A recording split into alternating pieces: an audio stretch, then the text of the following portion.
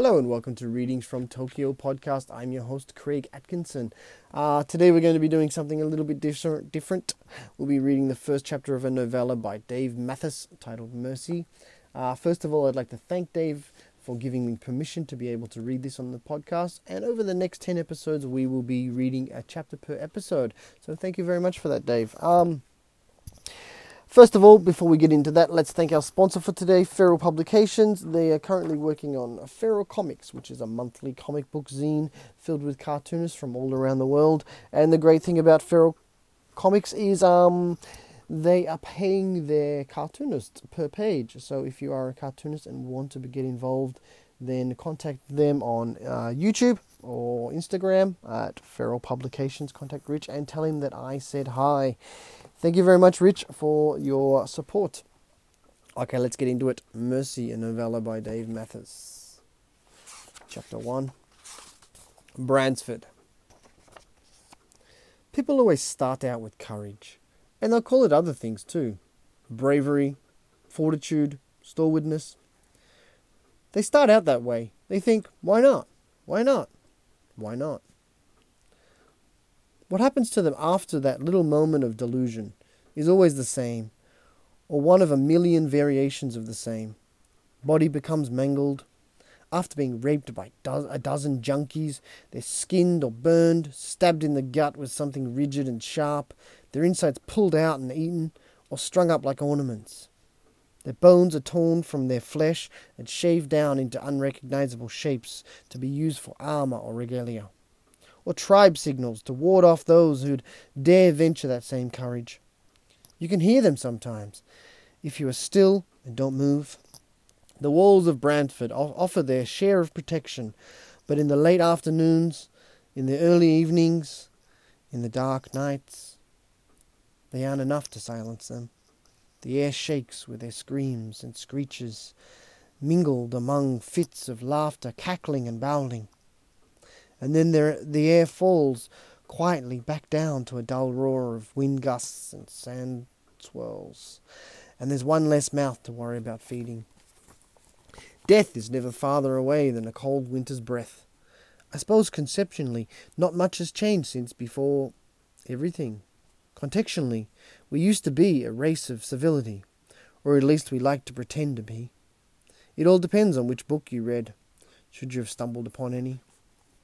I'd happened upon a history book months ago, the pages still mostly intact. Death walked the streets in plain sight in those days as well. A heart attack could take the life of anyone, but back then people understood why. There was always almost an explanation, a medical explanation. Today, no one cares anymore for explanations. Things are as they are because there is nothing else. There is no other way. The dust has fallen onto the bones, and the bones, too, will one day turn to dust. And so all there is left is to trudge through it all. In Bransford, the rules are simple. The town is in control, and as long as it remains as such, the walls will never fall. That's the message we're given. The townsfolk don't seem to care, and honestly, neither do I. I came here almost a year ago, and stayed only because that one rule has never been broken. And there'd never been a reason to be truly afraid that it could be. The guards are up there, up along the wall at all times, and none of the various creatures of the wastelands ever came close enough to the walls to warrant any reprise of gunfire. From the moment of my arrival, I passed myself off as a sellsword, an escort, a hireable hand, just someone who accepts payment for the unclothed services people sometimes require. There are a lot of us in the world, scattered and not very cheap most of the time. I was good at it, and it got me this far in life, so I just kept doing it.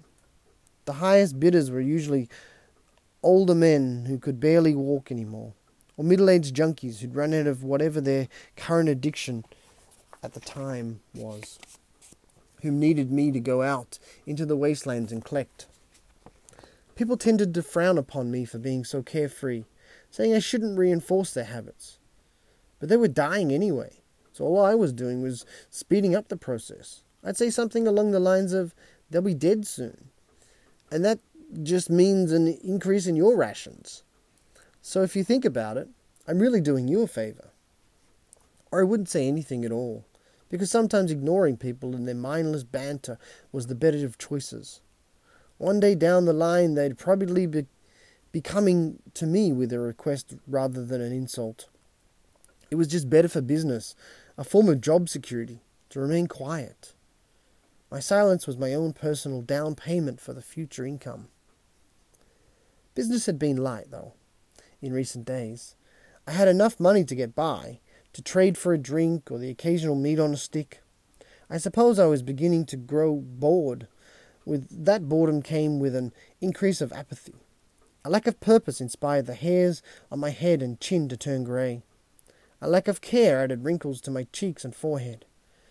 That wasn't all. My old bones had begun to hurt, the joints more specifically. And the places where the bones met the other bones, those too never seemed to stop hurting. And my muscles weren't what they used to be. On nights that I did sleep, when morning came, I'd have to stretch for half an hour before even thinking about taking a walk. I'd never make it otherwise, no matter where I was going. So when Billy Hargrave came to me to the bar on a Thursday morning asking for my services, I laughed at him because hell, he was just a kid, and I was probably too old to be doing this gig anymore anyway. My first thought I had that morning was how I should be thinking about retirement. Get out while the going's good. Maybe die in my sleeping bag fast asleep. Well, how? Who was I kidding? How old are you, kid? I asked him. 11. But what does that matter? Because you look like you're 9, not 11. Besides that, I'm not sure your parents would be too happy about it. I ain't got no parents, he said. I gave him the corner of my eye to let him know I wasn't totally ignoring him. Dad went out there looking for water.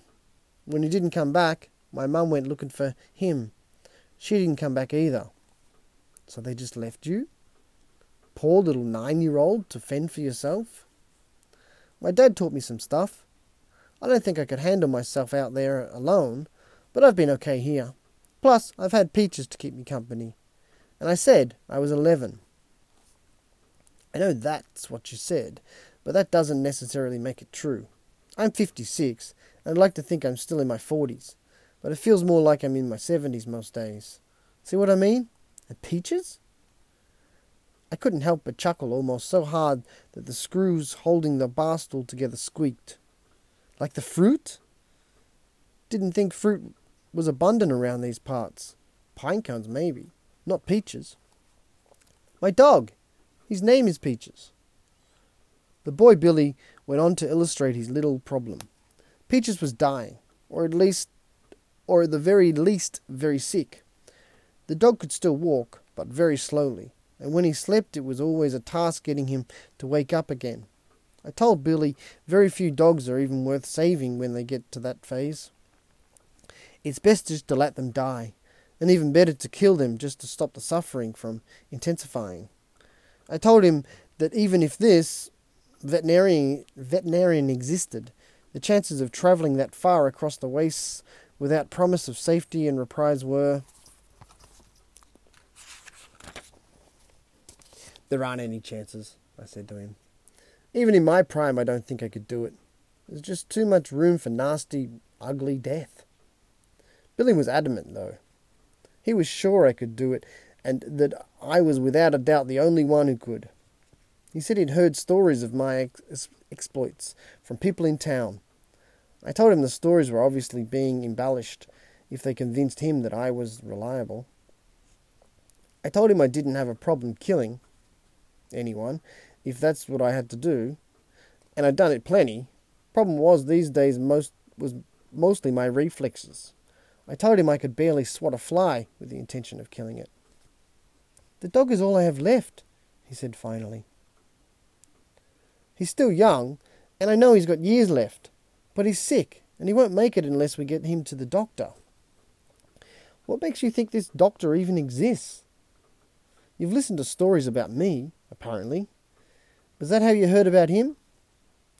My father used to talk about him. It's where he's from, originally.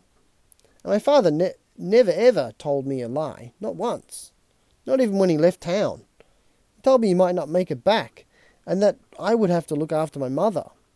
When my mother left, She told me to look after Peaches. How much you got on you? I asked him, half entertaining the notion of his request. But still, there's no way. Never would I ever do what he wanted. Everything my parents had, Billy said. They worked for the town council, so when they both died, the higher members kept their share. But my dad was smart.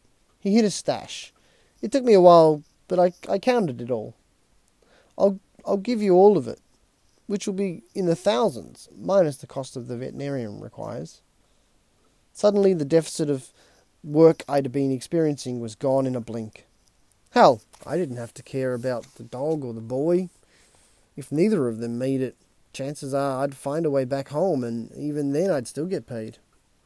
I spun 90 degrees in my bar stool, facing the boy. You ever shake on anything? He looked down at his hand and held it out, but his arm was too straight, like a plank. Boy had a lot to learn, sure. But he also had money. It had been hard bet to be sure when the next time I'd be presented with an offer so profitable. The wastes are a dangerous place, boy. Your dad wasn't kidding you, I said, slowly holding out my hand. There's a chance both of us might not make it to where you want us to go.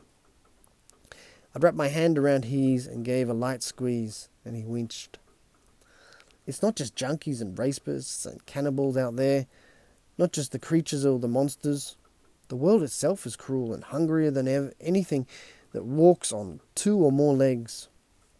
Do you understand? Now, I can't promise your safety, even with your high offer. I'm sorry, I'm not God.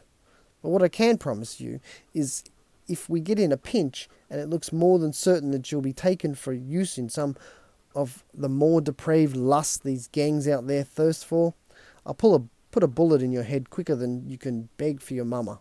Do you understand that? Yes, he said. That's a lie, but a brave one, I said. Maybe even a stupid one. Hey, Mr. Mahoney, the goddamn mayor whenever he saw me coming down the street, it was only because he was looking specifically for me. This guy had his tussle with the outside world, at least on paper, and posters, and storybooks. Anything to get him elected twice in a goddamn row. But at some point during our relationship, I got to figuring it that all, if not most of that was just bullshit. And he knew it too. Part of my pocket money was based on his paying for my silence. I never would have said anything, of course. Stirring the political pot was not my idea of discount coupon at the fun buffet. I didn't care about what lies he had to sell in order to get to where he was. He had a nice head of hair on him, though. I'll give him that. Currently, the bastard stood outside his office on the porch. A building made up of metal slabs and wooden planks held together by some pretty good leather and mortar working by some of the guys in town. Guys who are no longer alive, since before I first arrived in Bransford. Last winter, the building actually started to lean to the right and leaned all the way just over as we were fixing to get it fixed. A good hunk of the thing got old Mayor plumb right in the ankle, giving him the limp he has to this day.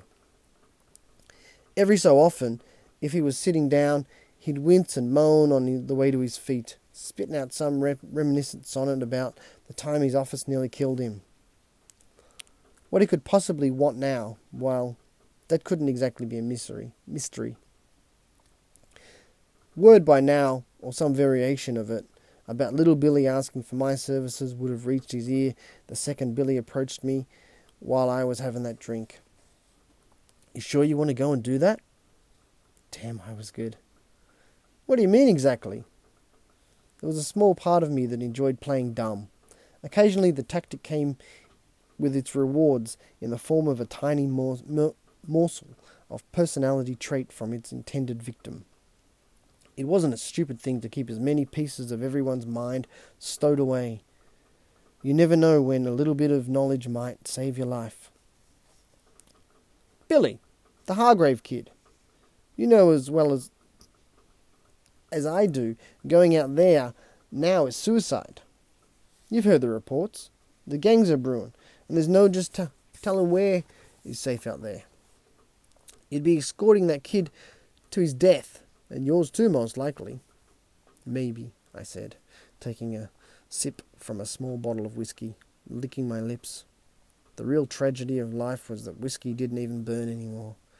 It made me shake my head sometimes, but I still drank it. Because I liked the taste. You know what I do for a living? I don't mean to sound greedy or poor, but I need the money. He's paying good. There's rumours going around that these gangs are Iron Bransford, biggest assembly of villainy and discreet macabre ever sighted. Gangs from all over, from the north, the south, hell, even way out east, where the worst of them come from. They're pinching the nerves tighter and harder every day. And if that's all true, I'm going to need you here. You got more than one man here who can hold a gun?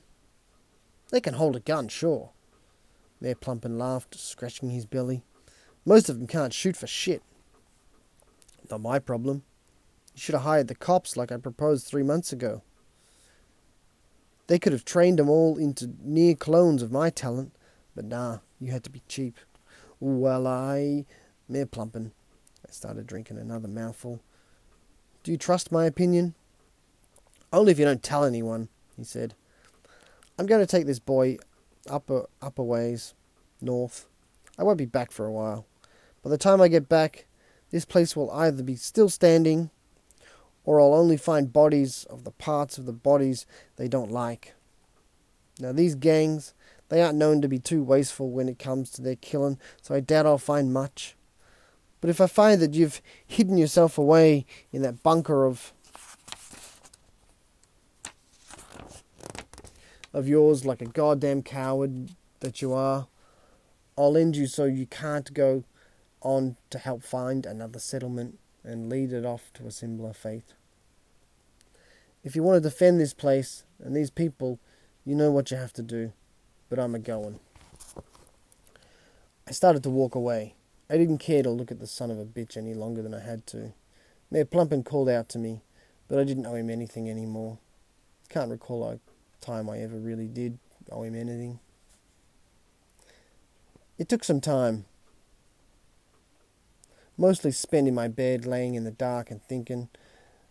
But I'd really made up my mind about this boy and his dog. Billy said the dog could walk, but only very slowly, so I didn't have to do any carrying. But when it came time to leave, and we met at the front gate, Billy already looked like an overpacked mule. His backpack was bigger than him and packed with items so tightly that he looked like every step he took would be the step to make him topple over. I said essential items only, kid. And that's what I bought. I pressed a pointer finger against the side of his pack and gave it the slightest of pushes. Billy's knees might have completely buckled if I gave him my full strength. But honestly, I wasn't sure what that full strength was anymore. These bones and muscles, you know, old and getting older. Okay, that's the end of the first chapter of Mercy, the novella Mercy, by Dave Mathers. I hope you enjoyed that reading. Next episode, we will be reading the next chapter, which is called Wasteland. So, thank you for listening today. Thank you for joining me. I hope you come back and listen to the rest of the story. And once again, thank you to a couple of people. Thank you to Dave for giving me permission to read. And thank you to Feral Publications for the sponsorship of this show. Okay, and thank you to you for listening. I will be with you next episode. Until then, keep safe. And in this time, wash your hands as well. Okay, thank you very much, and goodbye.